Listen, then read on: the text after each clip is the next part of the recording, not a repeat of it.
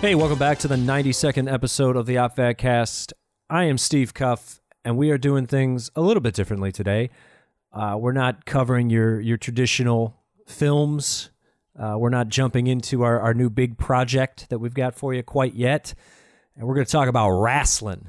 So if you're not a wrestling fan, maybe stick around anyways. You might learn something. I promise we're not going to get too weird and fanboyish on you. Joining me today, I got Adam Myros. Hi, Steve. We're doing the old WrestlePania reunion, huh?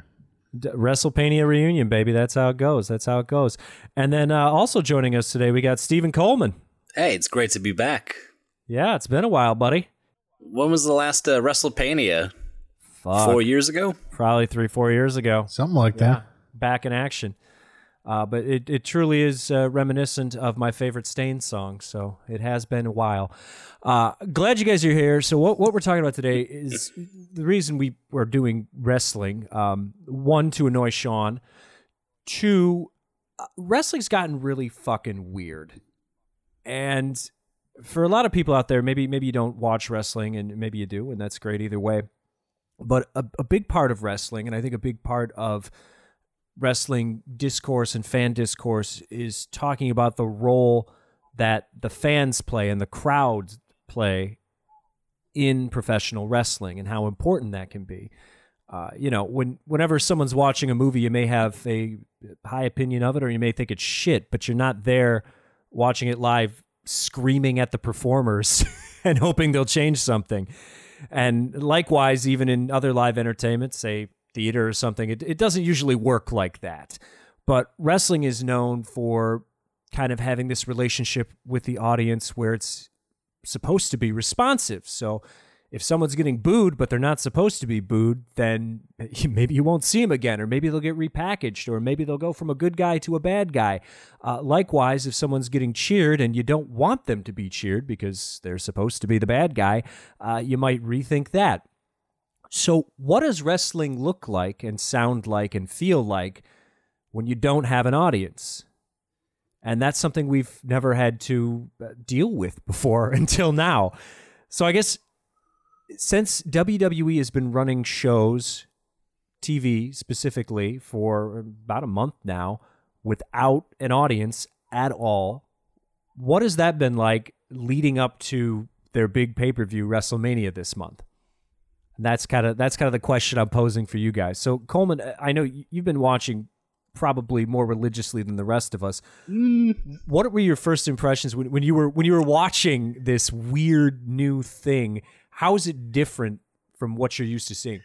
It's just the thing that sticks out to me the most is just the in-ring promos with no crowd. So, and if there's back and forth, let's say Kevin Owens and Seth Rollins are in the ring at the same time, jaw-jacking at each other, it really changes the narrative in a way where it's just, if you were flipping through the channels and you just came across Raw with no audience and there's just two big guys yelling at each other with no context, it's very bizarre. But the strange thing is, I think that they seem to be acting harder because they're not reacting to crowd noise. They're just sort of putting on this play. And that's been, I think, at least the most bizarre thing for me, but it's also heightening the performances. As far as like the wrestling aspect of it, I was expecting to hear like a lot more called shots. I haven't been hearing that, but especially like somebody like Asuka is wrestling, just hearing all the screams and hearing all the wheezing has added a new element to it that I actually kind of enjoy. Makes it seem more intense. Yeah. I've kind of struggled with this because the thing that it reminds me the most of is, if you go on YouTube right now, if you're listening, why don't you pause this for a second, hop on YouTube and look up a sitcom without the laugh track. I think people have done this with like Big Bang Theory or some other shit, but it completely changes the tone and the dynamic of what the performers are doing. Or try to imagine a stand-up comedian doing a performance, and instead of reacting to the audience's laughter and pausing for laughs or reactions, they're just talking to you. It's super bizarre. And the other thing that struck me as odd, and maybe you can speak to this a little bit too, Myros, but I think it's been weird watching how WWE has handled this production, because in the beginning specifically, and they've adapted a little bit, but not a ton, but in the beginning, they were shooting the show and having the performers perform and do their promos and everything else like it was a regular episode of Monday Night Raw or, SmackDown or whatever. They were just pretending like the audience was there, even though it wasn't, even though you weren't getting any reactions. And I got to agree, it makes the in-ring promos super weird because there's no reaction. They're acting super hard, or at least it seems that way because there's no reaction, and there's no music or anything either. So it's very, very strange. And I think it works well for someone like Bray Wyatt, or The Fiend is his alter ego, where he's supposed to be creepy and intense. And other guys, it's unnerving and kind of difficult to watch in the wrong kind of way. Myros, what do you think about this? Have you watched a lot of the weird audience-less wrestling? Just WrestleMania. I've been curiously sort of following it, and with the big show coming up, I made a point to sign up for the old network, and I wanted to see this thing. I was curious because, well, they handled it their plans included various different ways to handle it with the pre-tape stuff, and all of it seemed fascinating to me as still something of an outsider. I haven't kept up since we ended our project with the wrestling. I still follow it quite regularly. I just don't actually watch the thing. But especially in all of this, it's just like I imagine it would be very awkward. And then when I went into WrestleMania, I was half validated and half surprised, I would say. I feel like it really separates wheat from the chaff, if you will. Like it's you can tell who the more gifted performers are in ring, and the people who can adapt to this set of circumstances. And there are people who really rely on crowd reaction in a way that really makes their matches feel just downright bizarre. Yeah. And before we get into the WrestleMania stuff, I think it is important to point out that there's multiple examples of what this can look like. So we kind of talked about what WWE has been doing, which is, show as usual. It's just really fucking weird now. And when you compare that to what AEW is doing, which is their competition that runs a show on TNT on Wednesday nights, it's honestly night and day. And I think AEW has figured out, I don't know if it's a better formula, but it's easier to digest and it feels less jarring to me. But what they've been doing is they've sort of reformatted the show so that they've changed their camera angles, so they're not exposing the fact that they just have all these weird empty chairs, which is the WWE thing. There's constant like panning shots and hard camera shots of just empty chairs everywhere, which is extremely strange.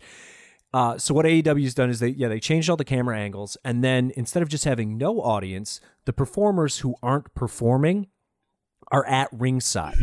And they're kind of like a surrogate audience of sorts. And sometimes they get involved in what's going on in the ring, and that's kind of cool. And other times they're just there, they're cheering, they're reacting, and it's not this booming crowd roar that you're used to, but it's enough. It's almost reminiscent of going to see wrestling at like a VFW hall, where you're not getting these, huge ground shaking pops of audience reaction, but you're getting just enough where it feels like there's something. But for WWE, since they're the main show here, going into WrestleMania, I wasn't sure if they were going to fundamentally change anything. But for me, it seems like this is where it finally started to click for some people. And like you pointed out, Myros, this is where you're able to see everything just laid bare and who's able to adapt to this and who's not. So some of the early matches, I know I think the show kicked off with a women's tag team match, and that one had me worried because it was fundamentally like if you just watched it, if you were at a big party and someone had it on mute and you didn't know that this was like this new era of weird silent wrestling, then I think you'd be like, oh, this is a good match. I'd like to watch this. But watching it just with the new normal for them, it was bizarre for me because they were all still mugging to a crowd that didn't exist and maybe not adapting in the ways that I thought they should have. Whereas some of the other performers, you mentioned, Kevin Owens is a great example. Sami Zayn is another one. They figured out that not only do you have to hit a little bit harder and sell the fact that you're getting hit a little bit harder, but it helps to have some, I don't know, like in-ring trash talking, something to kind of fill the void of the strange silence of watching two people dressed in spandex beat the shit out of each other. So, I guess going into it and just watching the first couple of matches, how did you guys just deal with the weirdness of all this? Well, I initially had to get over the fact that Nikki Cross was hugging Alexa Bliss. And just my social distancing instincts kicked in immediately once the show started. And it became troublesome pretty much throughout the event. Like, how are they able to touch each other so much? But yeah, I think the whole idea that some performers are still playing to a crowd that isn't there is sort of made me think that that's just what they're trained to do. So even if there is nobody there, they have to play to the crowd.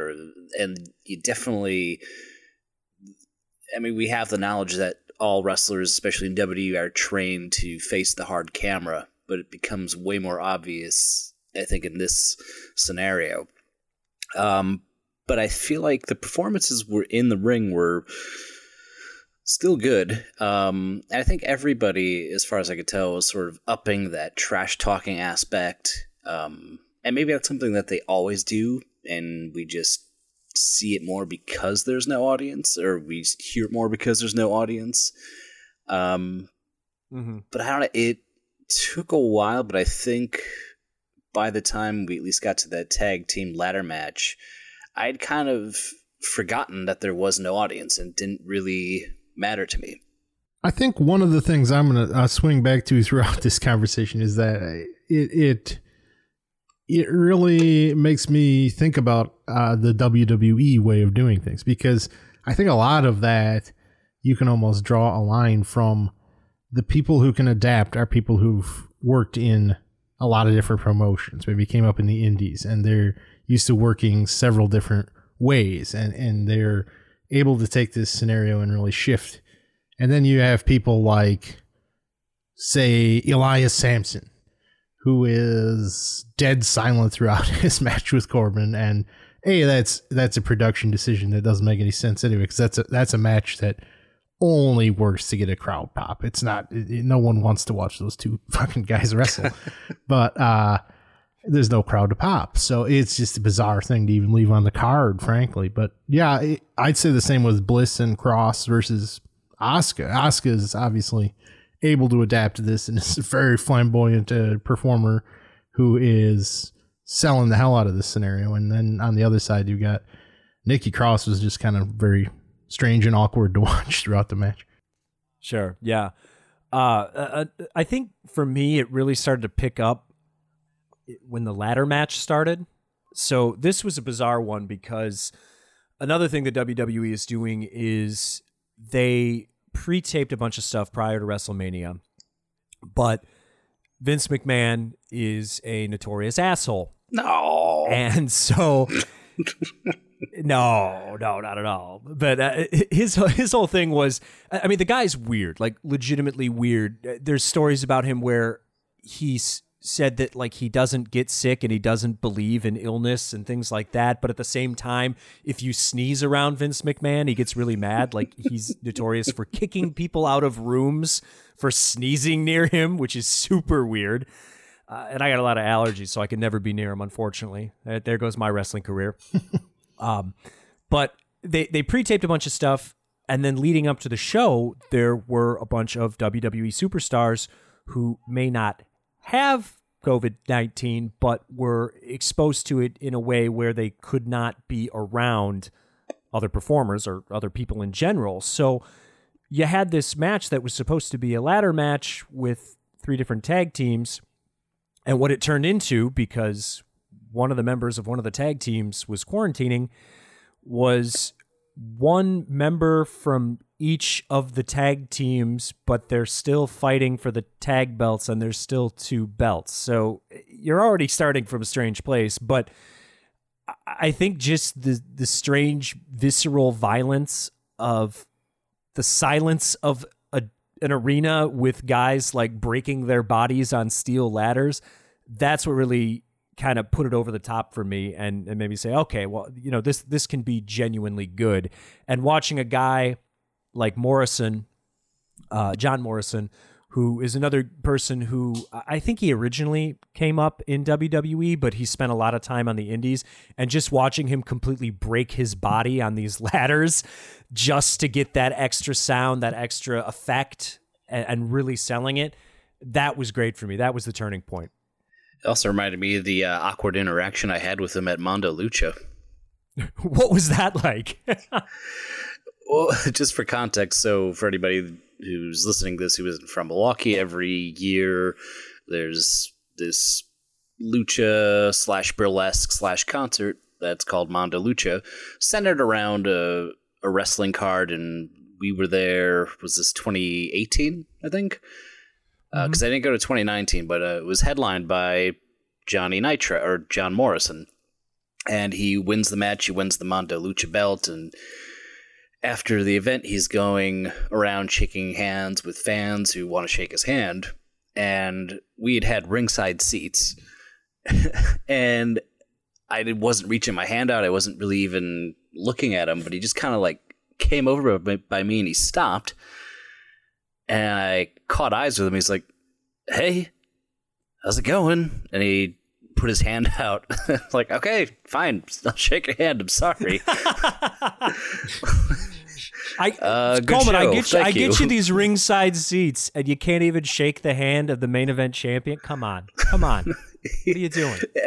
And he didn't seem like pissed off, but he was just like weirded out. It's like, what? You don't want to like greet me and shake my hand? What's the problem?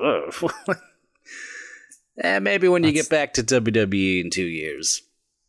And I thought he did a great job, by the way, at WrestleMania. That was a really, I liked the ending. That was a pretty interesting way to pull that off. I thought that was very unique and brought something original to a ladder match, or I guess any championship match. But yeah, he's a prime example of a guy that I think WWE wasted the first time around, which they're known to do.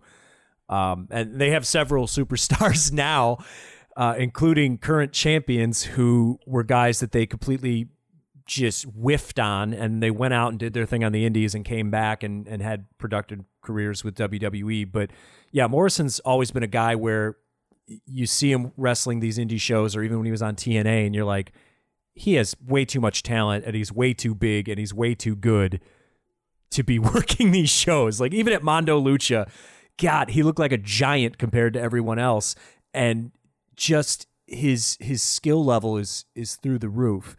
But I think one of the reasons why he was able to succeed is definitely his adaptability, but also I think he's a guy who never got a very big head about where he was and what his career trajectory was. When he's wrestling these little indie house shows, I never once witnessed him just act like a diva or a dick to local, just Milwaukee talent, regular guys who, probably work a 9 to 5 and then go break their bodies at night in front of 10 people at a VFW hall. Like, he treated those people as peers, and I think that attitude kind of shines through in his work, and you really get to see it when, again, you're in a situation where really who these guys are and what they're capable of, it's all here. There's nothing to hide behind. So the other thing that stuck out to me too, and I kind of wonder how much of this was shot in sequence and how much of it was just kind of cobbled together later, but it almost felt to me, maybe it was me adapting to what the WrestleMania situation was like without 80,000 people. But it seemed like the show was getting better as it went along, in terms of wrestlers adapting to the arena.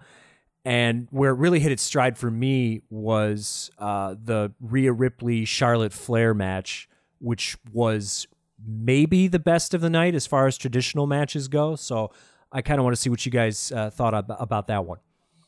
Well, that's night 2, isn't it? That is night 2. You're right. But that's another thing too. It's just like, okay, how much of this was shot in sequence, but also the usual like 7-hour WrestleMania death march was split into 2 nights, thankfully. But yeah, did you guys, how did that one feel to you guys? Because for me, that was pretty much the apex of what this crowdless wrestling can be. I think it was probably my second favorite of the traditional matches. I was very fond of the Kevin Owens Seth Rollins match. That was probably my favorite thing on the card outside of what we'll get into later. But yeah, I thought Ripley was very, very impressive. Again, very adaptable to this. Like, she was selling, and not selling to a crowd, but selling to the actual audience that was watching the thing. And yeah, Charlotte Flair is great as well. It was just it was a clinic, I think. I think it was a fantastic match. Yeah, I agree. And I do think, like you, Adam, my favorite match of the entire WrestleMania was probably that Kevin Owens Seth Rollins match. But if that's 1A, then 1B would definitely be Charlotte and Rhea Ripley. I think, and this is kind of me marking out a little bit, I think my biggest disappointment with that match is that Rhea Ripley did not come out on top. I was a little surprised by that, a little disappointed with that. Yeah, I had heard, a lot of people react the same way, but I think a lot of that is kind of, and trust me, if you want to talk booking, I have questions for you guys as someone who will never fully grasp the Vince McMahon booking style, because I grew up on WCW. It's a very different type of booking. For better or for worse. It's a Kevin Sullivan man over here. Yeah. Likes that old school stuff. So, to me, this is very dependent on where they go. Like, I could see the rationale for doing it. Like, if they want to move Ripley up and throw Flair in NXT, because, that women's division on the main roster has kind of been, there's a lot of talented performers, but they seem to keep throwing like the same 2 or 3 people against each other over and over and over again. So it could be interesting to have Charlotte take on a bunch of NXT people and maybe throw Rhea up on Raw and see where it goes from there. Because that could be a lot of fun, I guess. But yeah, that makes sense. It's WWE, so they'll probably not do anything interesting with it. But I don't hate it. Yeah. And I think it even goes back to I was actually in attendance at the Survivor Series in Chicago back in November, and the pop that Rhea Ripley was getting at that event in Chicago, like, I thought for sure, like, oh man, they're gonna bring her up to the main roster by Mania and put the championship on her. I mean, even though she went in as NXT champion, I don't know. But now that you're saying that, Adam, I guess that makes more sense. That they'll find a way to bring her up to the main roster, and maybe I should just shut up. Well, I'll get on that side of the fence when we talk about perhaps the other women's championship match, because that one's a real head scratcher. Yeah, I don't understand that at all, and we can kind of get into that. The last thing I'll say on the Rhea Ripley Charlotte Flair thing is, I didn't want Rhea Ripley to lose, but it seemed inevitable to me. Like, I wasn't surprised at all, just because when she's down in NXT, they kind of strapped a rocket to her, more or less. And I wouldn't say that she's not ready or anything like that, but just it seemed like there was nowhere to take her and nothing to do with her at that point, and it was too much too fast, and it just seemed natural that she would lose this match to Charlotte. I also think she kind of has a problem that a lot of great women's wrestlers have in the WWE, which is they have these really poorly defined characters, and with the exception of a few, it's mostly your character is, I'm pretty and stuck up, or I'm like a weird punk rock girl, to which she falls into the latter category. And it makes me wonder about the long-term viability of her gimmick and how she's presented. And it also makes me feel bad about other talented wrestlers, talented women wrestlers, who I wonder what their ceiling is really, because they don't have a lot to work with. You know, I constantly think about Liv Morgan's career and what that is, where she's just basically like dime store other wrestlers. You know, like what's the fundamental difference between her and Alexa Bliss from 2 years ago? And the answer is not a lot. So, but getting into the other women's match, this one did not click for me for a number of reasons. But I think the big thing was Becky Lynch, the champion, comes in to wrestle against Shayna Baszler, who's been presented as a giant monster. So on the men's side of things, you have an MMA guy like Brock Lesnar, who is seen as like a legitimate threat, a legitimate fighter. He's got a very rough, different MMA-inspired style, and he basically just beats the shit out of people. Like a lot of his matches, you just kind of wince in pain for the other person because it looks very, very real and not fun for anyone. And Baszler has that same kind of energy to her. And she looks like a gargoyle too, which that helps. But the thing that took me out of this instantly was Becky Lynch had this big WrestleMania moment, or what would have been a WrestleMania moment. So WrestleMania it's the Super Bowl. It's this huge spectacle above everything else, even more so than that, where how these guys enter the arena or enter into the ring, it's often just as entertaining, and in many cases more entertaining than the matches themselves. I mean, I've seen people come in on tanks before, you know, Rusev a few years ago. Triple H came in like a Terminator outfit with like T-1000s around him, and just all this crazy stuff where even if you're not a wrestling fan, you're like, holy shit, this is ridiculous. And so Becky Lynch comes to the arena in a Becky Lynch wrapped semi-truck, but it just shows her with no audience reaction, no music, no nothing. She just pulls up in a semi-truck with her face on it, and then just gets out, and then just silently walks into the arena. She honks the horn. There is a horn honk, yes, to announce to no one that she has arrived. And I was just like, oh boy, okay, here we go. And what did you guys think about this one?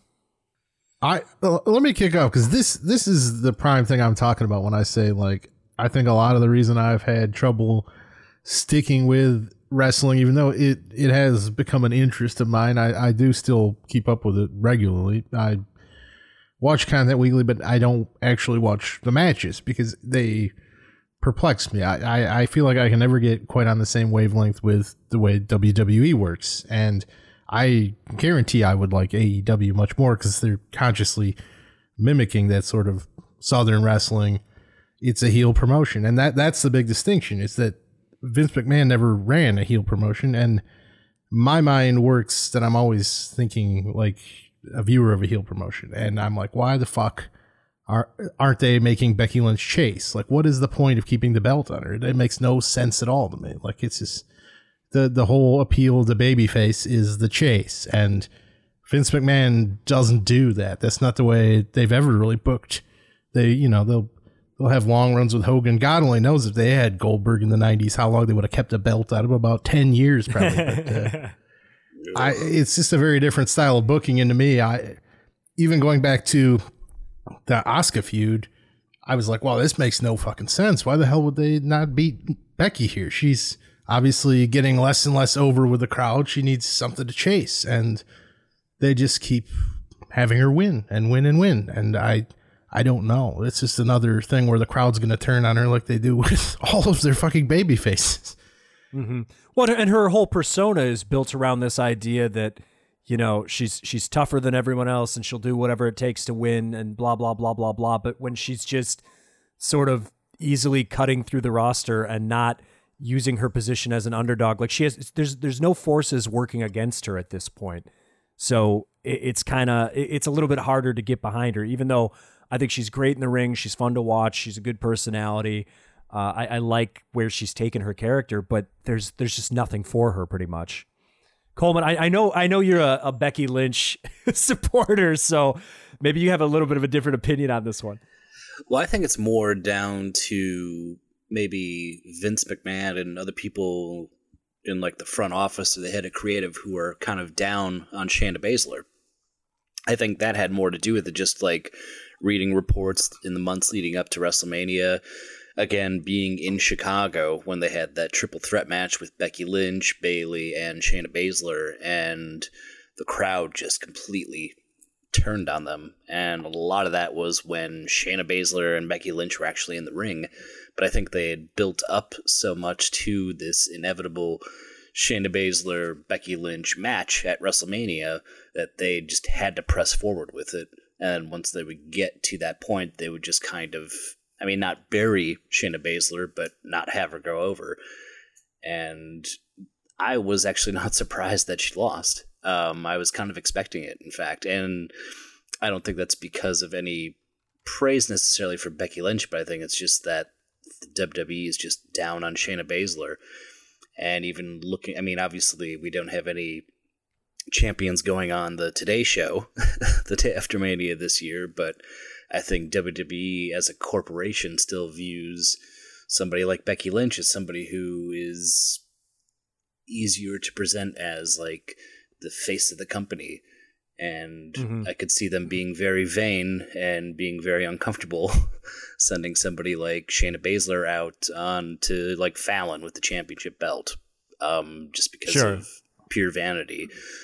Yeah, and I think WWE, it's not like we have to highlight all their sexism over the years. It's pretty well documented, but they really have a problem with monster heels on the women's side of things. They pretty much, they ruined Nia Jax. They don't seem to be too hot about Shayna Baszler, even though I think she's great and has a ton of upside. Even someone like Tamina Snuka, who is, I don't think she's huge by any means, but she's a lot bigger than most of the women on the roster. That's for sure. She looks a lot bigger in the ring. They don't know what to do with her at all.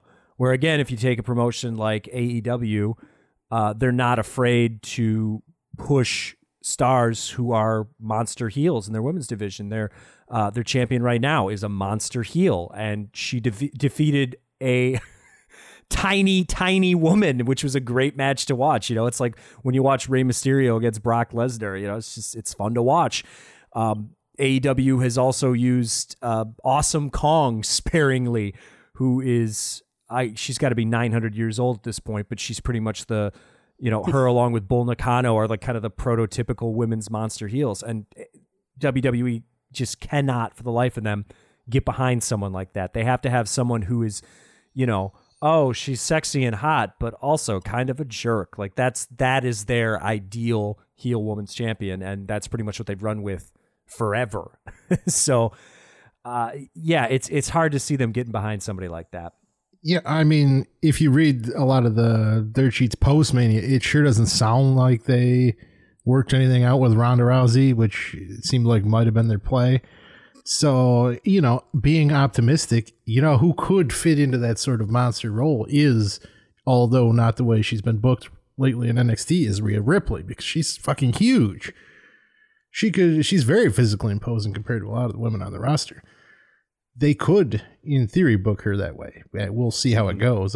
I wouldn't wish that on her, frankly, the way they tend to book these people. But yeah, I guess to me the issue with Baszler is I don't have any investment in her. I don't think I've ever seen her work a match outside of the Rumble. But yeah, I don't have any investment in her. I'm not particularly keen on the MMA style of wrestling to begin with, so I'm not like, well, they should have put the belt on Baszler. But the fact is, they fed their entire division to Baszler. If they soured on her after that match, why on earth did they book the Elimination Chamber the way that they did? It was they had her buzzsaw through every viable person in the division, and then just cut her out of the knees. It seems crazy to me, but. To me, it's less that they needed to get the belt on Baszler and more that I feel like it's not doing Becky any favors to keep the belt on her at this point. Mm-hmm. Yeah, and I think you could have booked it differently too, where maybe Becky retains, but Baszler looks stronger than she did. You know, I this would have been a great opportunity for a DQ or something like that. You know, she puts a chokehold on Becky. Becky grabs the rope. She refuses to break it, chokes the life out of Becky Lynch, but doesn't win the belt. Something like that. Anything where she doesn't outright lose to Becky Lynch, but maybe doesn't get the belt. Something, anything, and then that kind of can set up future matches too. Oh, no holds barred, blah blah blah, things like that. But instead, yeah, like you said, it's weird to kind of cut her off at the knees. But so there's another type of match here. Well, two others that I want to touch on. One is, how do you book these traditional WrestleMania matches where you have two guys in the ring and you know this one is only going to go for a couple minutes, but you have to somehow make it compelling and interesting for an empty stadium. And the two that we got this WrestleMania were both for the respective WWE championship belts. So you had Brock Lesnar against Drew McIntyre, and then Goldberg against Braun Strowman, and both of them sort of played out in the same way. And I didn't have high expectations for either, but God, you want to talk about a big wet fart of a match. Both of those, good Lord, stinking up the empty arena. So how did you guys react to these? I don't think they would have been anyone's favorite, even if there was 80,000 people in a stadium, but good Lord, not fun to watch, particularly the Goldberg one. How painful was that? Yeah. It's long-term booking again to me. Like, what the fuck? Why did they? I understand they had to pivot with the Roman Reigns stuff, but why the fuck did they book this way? Like, what was the purpose of this Goldberg championship reign and then putting Braun Strowman over him? It just all reads insane. And also, who the fuck wants to watch this? Like, don't book Bill Goldberg in an empty arena show. The only reason to tune into Bill Goldberg is to watch him do like a 20-minute entrance up through the hallways of the arena, crowd chanting his name. The match is always garbage. It's been garbage for as long as he's been a wrestler, frankly. But I love Goldberg, so I take what I'm saying with a grain of salt. But he's never been a wrestler. And no, I mean he's a wrestler in the same way that Hulk Hogan is a wrestler. He's got 4 moves and he does them, and that's kind of what he does. And if you want to see what Bill Goldberg looks like when someone who knows how to wrestle in the traditional sense gets in the ring with him, go on YouTube, go on the WWE Network, whatever you got to do, and look up the old WCW match where Goldberg, in his prime, goes up against Lord Steven Regal, who decides to do some technical mat wrestling with Goldberg.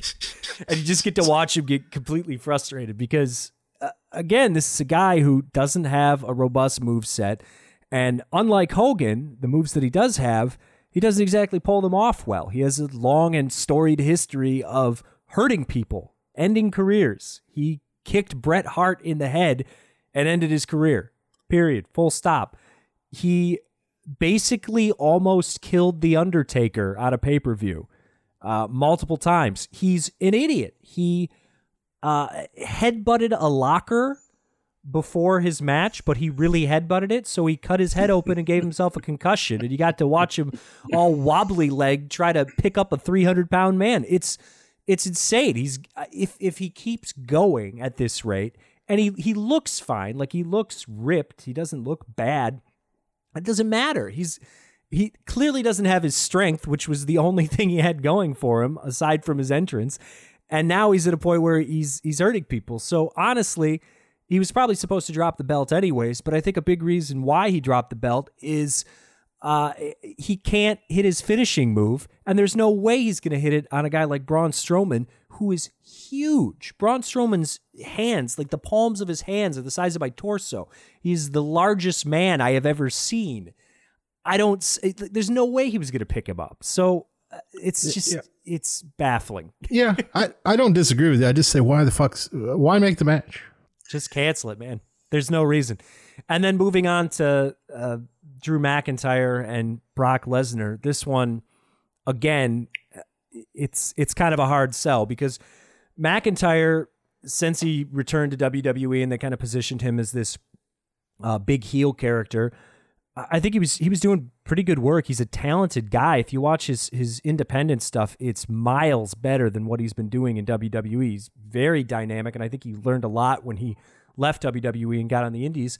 But now kind of pivoting, making him a face, which is not particularly believable, and then positioning him where he's the only guy that can deal with Brock Lesnar and blah, blah, blah, and you don't have a real build to this. And then to watch him take out Brock Lesnar in, 5 minutes, it was strange. It was very, very strange to watch and not particularly satisfying. So, Coleman, you got anything good to say about either of these? Well, fuck Goldberg and Strowman. I really don't even care. Care a little bit more about McIntyre and Brock Lesnar, but I think that match was also a victim of just not having an audience. I think that those quick big man squash matches where there's a slight sense of unpredictability, like it's going to be short, but it's going to be high impact, that really benefits from having a large crowd kind of losing their shit. And I think that definitely took away from it this time around. Not that I expected them to have a competitive match because there was no audience, but I think we need to hear 70,000 people get the wind taken out of them in that scenario. Yeah, I agree completely. Imagine, I don't think that Goldberg Strowman would have, the crowd wouldn't have done that any favors. They would have fucking the crowd would have they taken would a have shat all bathroom over break. that. And they should have. Yeah. I agree with the Lesnar match though, because he's a guy who he's an asshole. Like that's his whole persona, but also by all accounts, that's pretty much who he is. He's just this guy who's a complete physical freak. Like you look at him and you're like, I don't know how a human can look like this. He's just otherworldly, and he's kind of a dick. And whether you like him in the ring or not, some of the best things that Brock Lesnar does is when he's taunting people in the ring. I just there's a few WrestleManias back, but when he was just repeatedly German suplexing someone just over and over and over again, as he's known to do. And then he just turns to the guy and the camera just catches him saying, "Suplex City, bitch." This wasn't a planned thing. It's just something that he said. And he's a dick and it's funny. And that was just incidental, but it was so great. And then even at the Royal Rumble this year, where he was throwing out guys left and right and the crowd was booing him and blah, blah, blah.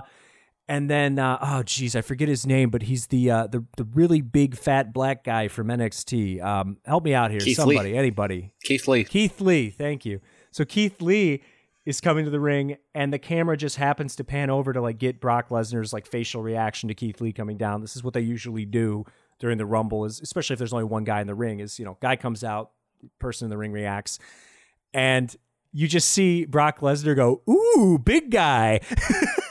But again, this is like his genuine reaction to what he's seeing. And I have to believe, because of the type of guy that Brock Lesnar is, and he flies on his own private jet, he doesn't really do much in the locker room. Like, he's not involved in the day-to-day camaraderie or whatever of the WWE locker room. This is probably the first time he's seeing Keith Lee. So he's legitimately like, "Ooh, big guy." And yet, when we see him in the ring with Drew McIntyre, you get none of this. The match is silent, completely silent. It's insane to me. Just zero reaction from anyone. Well, It's a total waste. I do recall reading reports that Lesnar was like really pissed that that everybody had to be there because of COVID-19, and he apparently had an argument with Vince McMahon, and that was like the first match that they taped just to get it out of the way, just so Brock could leave. I think they did the match in one take, and he was like, "All right, let's get this over with. I'm out of here." So that may have played into it a little bit, if those rumors are true, if they're not just innuendo. Well, that makes sense. Yeah. I was going to ask you guys because again, McIntyre's a guy I'm not familiar with. Is he a good worker? Because I was wondering what the reasoning was for keeping this thing under 5 minutes. Like, I mean, I know Lesnar matches aren't going to go 30 minutes or something, but there's no reason it felt like it couldn't have gone 10 to 15 or something. But I don't know what McIntyre's work rate is or anything like that. I'm not really familiar with the guy at all. But it makes sense, I suppose, if Lesnar was a foot out the door already. Yeah, for sure. All right, well, the last thing I want to touch on with WrestleMania is not the matches in the empty arena, but the 2 matches that they had where they decided to... Oh, you know, Steve, I think we should talk briefly on the... there's one other big match I think we should not completely overlook. Okay, my mistake. Go ahead. Dolph Ziggler and Otis. Perhaps the... Well, that's another of those matches that they should have just scrubbed from the card because it desperately needs a fucking audience. But the match that is perhaps the most mystifying thing on the card to me, considering this is a pre-taped show that could be edited, and night 2 ran about a half an hour over. What the fuck was this Edge Randy Orton thing? Oh God, I honestly, I completely wiped that from my brain. That was insanity.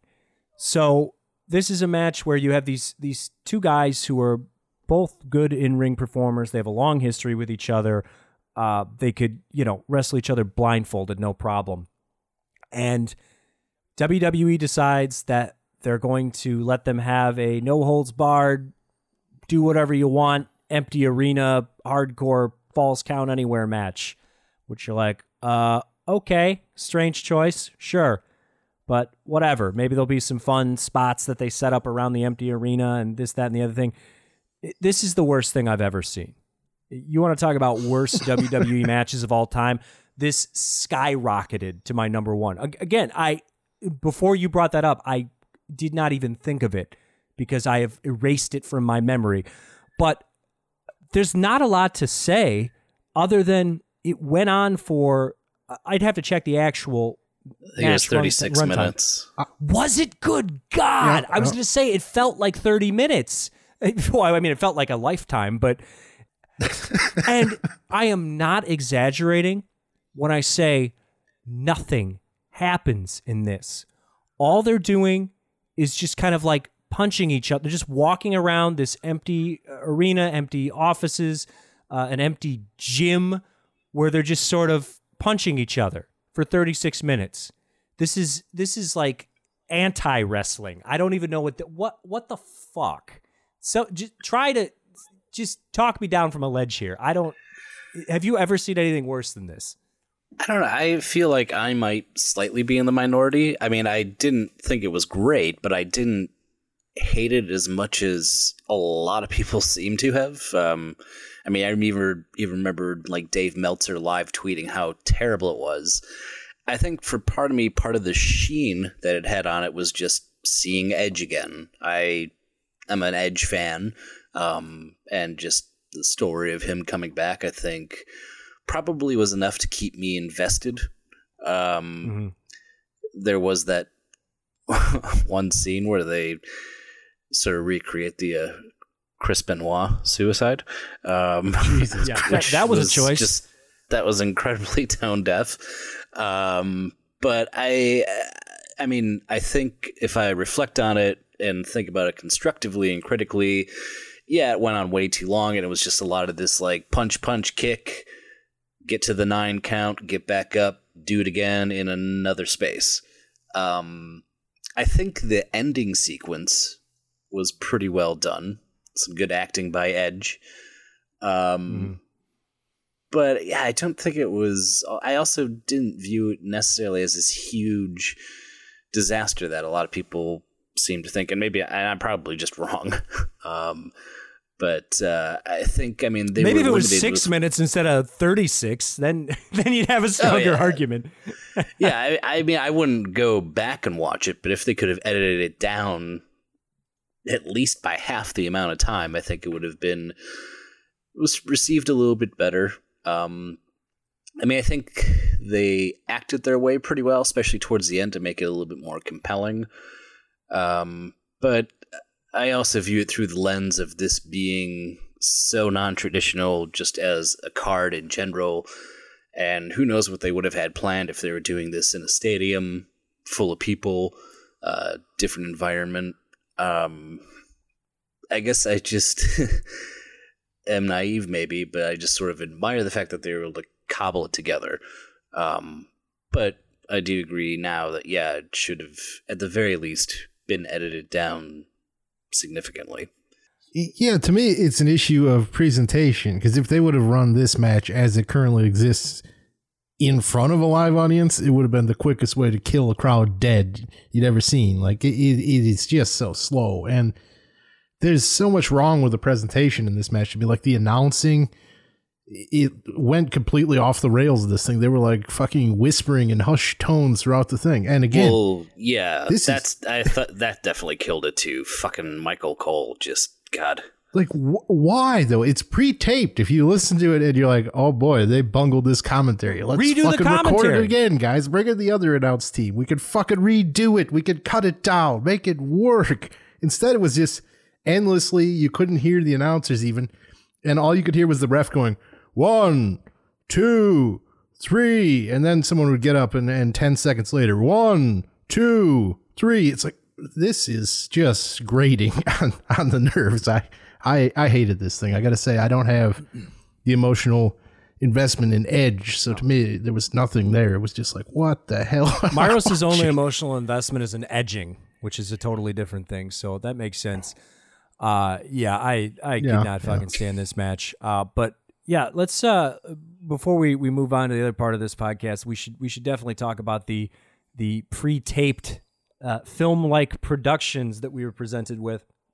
So each one of the 2 WrestleMania nights ended with one of these, and unlike the fanless WrestleMania wrestling matches, this was kind of like 2 mini movies, sort of. So the first one was The Undertaker versus AJ Styles in a boneyard match, which they didn't do a very good job of explaining what a boneyard was. But it was just them in a weird graveyard that seemed to back up to someone's house, and it was a cross between a wrestling match and a weird horror movie, I guess. And I don't think I loved it, but considering what it was, this was pretty much as good as it could have been. So, Myros, what are your thoughts on the boneyard? Of the 2, this one's really not for me. I mean, again, it's probably one of those things where I'm just, I didn't grow up an Undertaker fan. I never really watched that era of WWF, and I don't give a shit about the Undertaker. So when I see stuff like this, I'm like, well, I didn't hate it. It moved along. It was kind of amusing, but it doesn't have any great impact for me. I just assume, if they wheel out Hulk Hogan for stuff like this, then it gets me in that place that this gets a lot of fans, where it's like, oh yeah, can't wait to see him again, even if he's a broken down husk. But I don't have that for the Undertaker at all. So I think the whole gimmick, it just is goofy to me, and I don't. Again, I think they did as good a job as they could have with this match, except for I don't understand what they even referenced the unholy trinity thing mid-match, and then just nothing came of it. And I'm like, I kept waiting for someone to show up who would be fun, but it never happened. I think if if it was pretty decent. If Hogan did it, it would have been a little bit different, because instead of the random druids popping out to attack the Undertaker, it would have been a bunch of guys in KKK hoods. But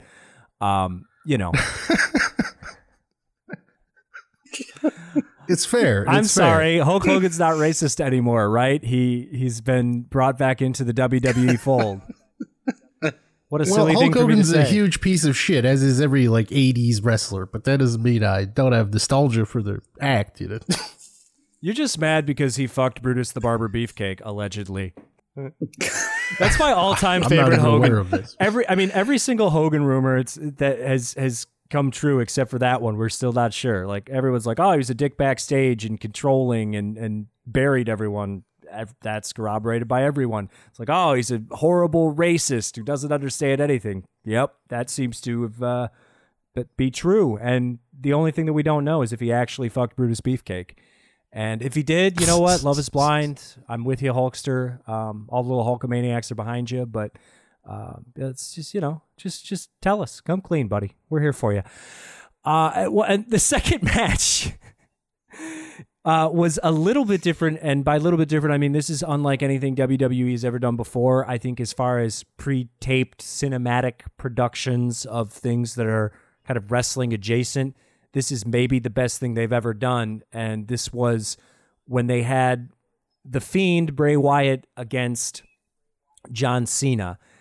And one of the things that wrestling has lost over the years is, since the late 90s, it's kind of made this steady march towards realism or real believable people, and away from old school guys like The Undertaker, who was presented as this otherworldly undead character who was, beyond the realms of time and space and all this stuff.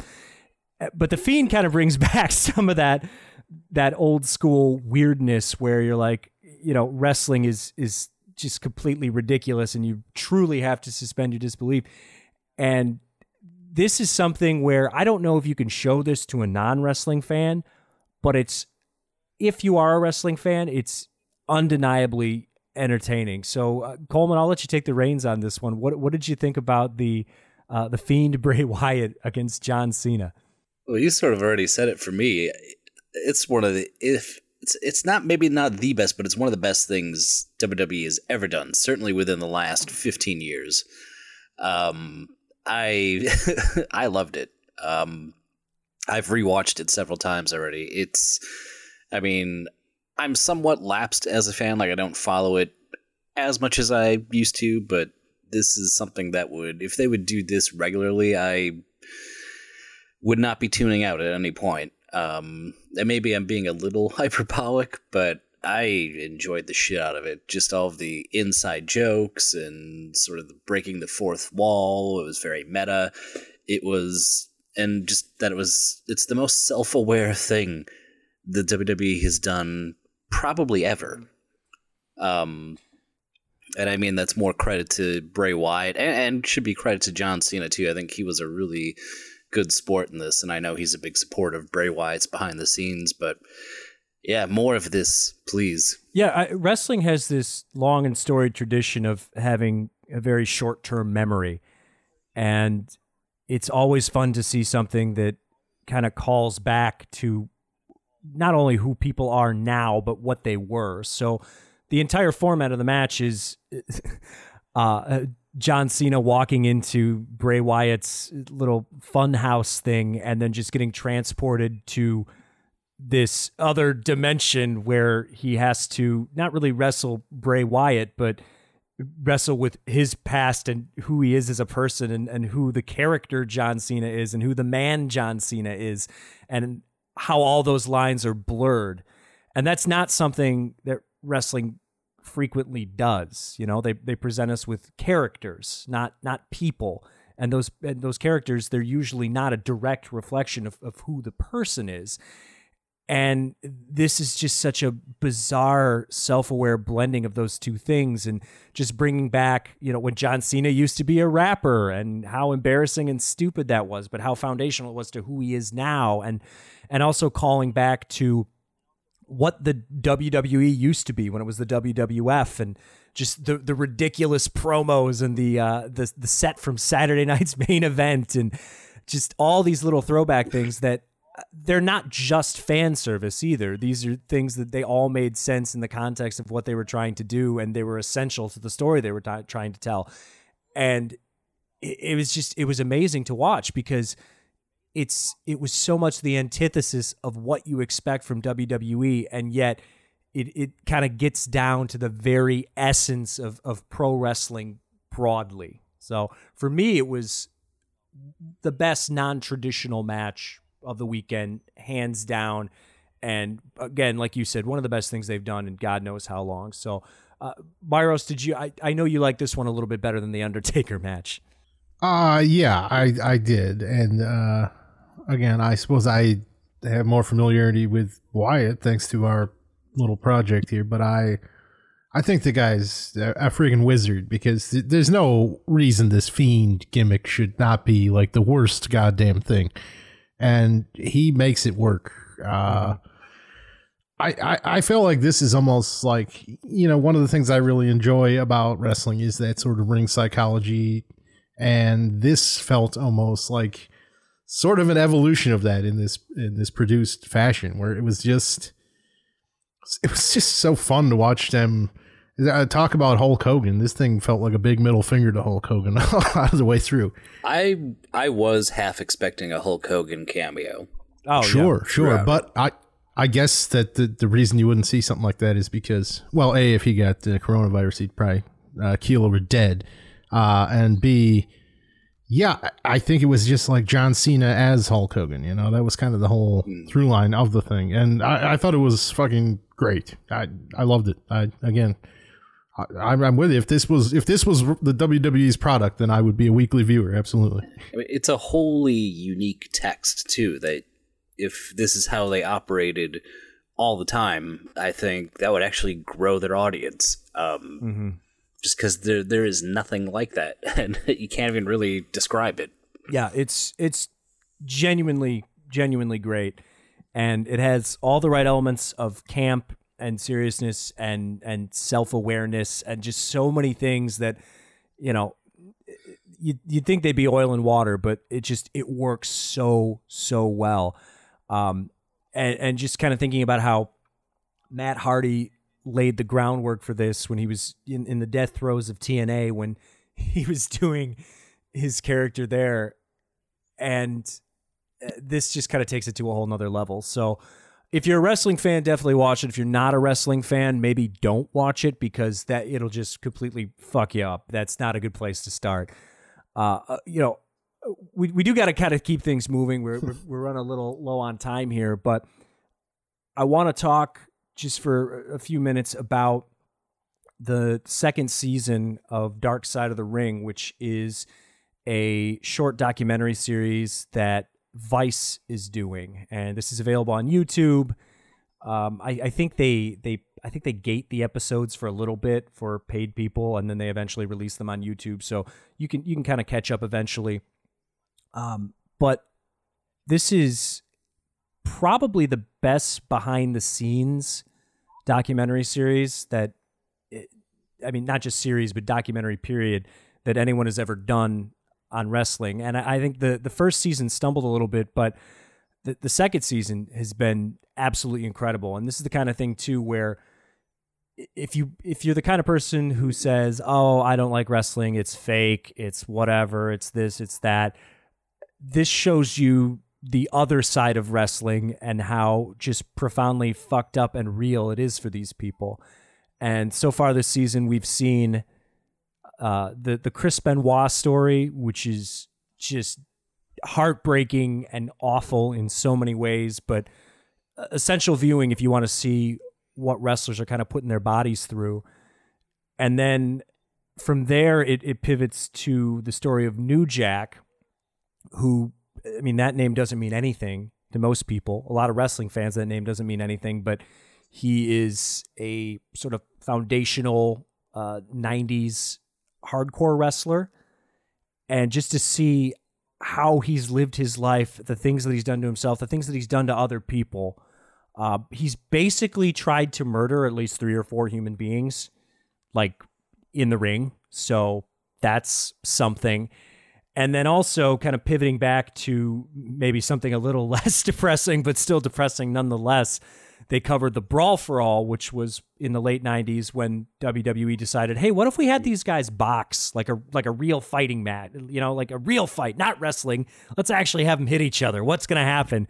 And just how disastrous that was for the wrestlers themselves, but also the business as a whole. So I guess, Coleman, I know you've been watching this too. So what have been your big takeaways from Dark Side of the Ring? And would you recommend this to someone, whether they're a wrestling fan or maybe not a wrestling fan?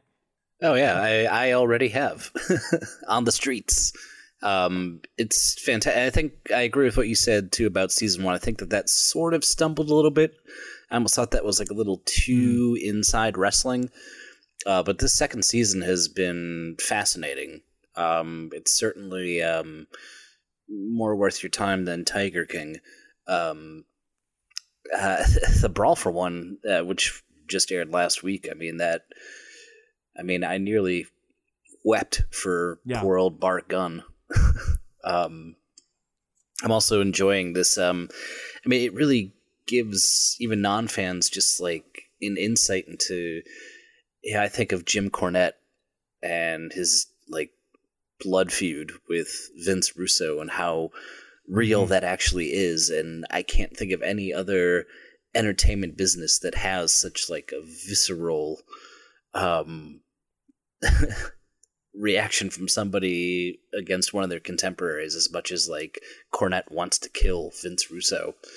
The New Jack one was fascinating. It was probably my favorite one of the entire run so far. And just again, like getting this weird insight into the weird business of wrestling. Like he stabs this guy in the ring, goes to prison, and the guy he had stabbed comes to visit New Jack in prison, say, "Hey, I'll drop all the charges if you agree to go on the road with me and use this as an angle to promote our matches." It's the most carny thing that you can think of, and it's just so wrestling and just so not what anybody does in any other sort of business. Somebody who attempts to essentially murder you. Oh, well, let's go make some money off of this. It's honestly crazy. Myros, I know you're coming from the background of a non-traditional semi-fan.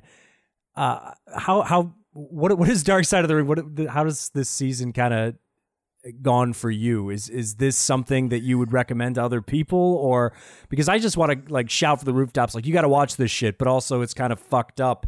And I wonder sometimes if it's a little too inside baseball, but it seems like this second season is something almost anyone can kind of sink their teeth into.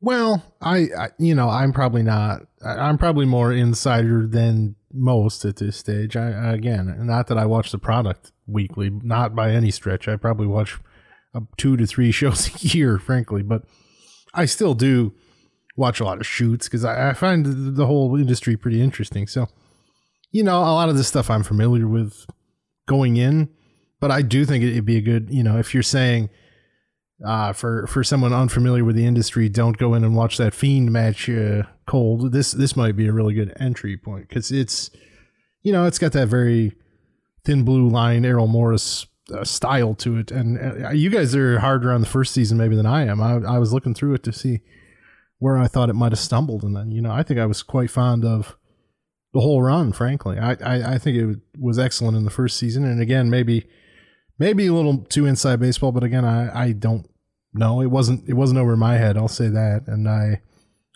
think my favorite episode of the run is the Bruiser Brody episode thus far, but everything they've done has been really excellent. I think I really enjoyed it. And that Brawl for All one was kind of indicative of that when you're talking about the Cornette stuff, because that they still even have Cornette is good because he's an interesting personality, and of course he's gotten himself into some hot water this year. But it's wrestling; you almost can't deal with people who aren't problematic at a certain stage. But that was in theory like the slightest episode especially what they've done this season, and it still had that sort of moment at the end where Cornette's just like, wrestling's the most important thing in my life. And it just has a real emotional impact.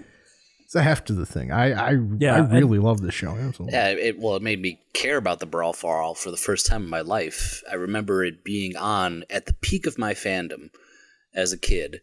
And they'd always change the lighting in the arena, and then that theme music would come on. I dreaded seeing those Brawl for All matches every week. Like, I was pissed that they were on, and I didn't care. Now I feel a little bad about that. Yeah. Some of these guys really, literally risked their health. And, I guess all wrestlers do an extent. Sure. But, if anybody's not familiar with what the Brawl for All was, like I mentioned before, these guys were put into a situation where they came up with this idea for, let's have an actual boxing tournament. Let's let these guys fight for real instead of fake wrestling, because there's this big push in the late 90s to make everything more and more real. But there's only so much artifice that you can strip away from professional wrestling where it becomes something completely different. And you had all these guys who, a lot of wrestlers were like, I'm not doing this. Why the fuck would I do this? And it makes sense because, you could legitimately get hurt. So all the people that were in this tournament, for the most part, were people who had nothing to lose. They weren't big main event stars. They weren't stars at all. They were just guys, but they were promised a big payday and a big push as an actual wrestler if they could get through to the end. But the problem is WWE was still thinking in wrestling terms. So in their head, they were like, well, this guy will win or this guy will win, and that'll be fine. And he can have a big feud with Stone Cold Steve Austin. It'll be perfect. And when it turned out that, this pretty much nobody, Bart Gunn, who is a good wrestler, a good guy, but never a big star, when he ended up winning, and then it's just like, what do you do? What do you do with someone like this? And their answer was, put him in a boxing match with a professional boxer, where he got instantly KO'd, just completely looked like his head spun around like a top. And it's honestly depressing, just because all the injuries that happened throughout this, and you're like, damn, all these guys wanted was a chance to be something more, and they thought this was their only shot, and it's just really demoralizing. For me, the Benoit part 1 and part 2 of the Chris Benoit story, that's been the high point for me, just because as a kid growing up, I mean, pretty much, I would say after the early 90s, WWE started to bottom out a little bit, and I pivoted to started watching more WCW stuff. Chris Jericho, Eddie Guerrero, and especially Chris Benoit, those were my guys. And Dean Malenko, too.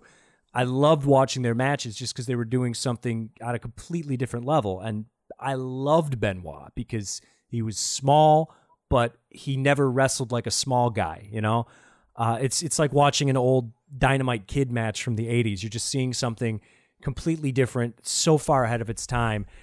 And then to watch what happens to him and how he can't deal with the emotional trauma of his friend dying, and then that sort of rolls into issues that he's having with steroids, which rolls into issues that he's having with CTEs, and just how that all ends. It's like, wrestling is some serious shit.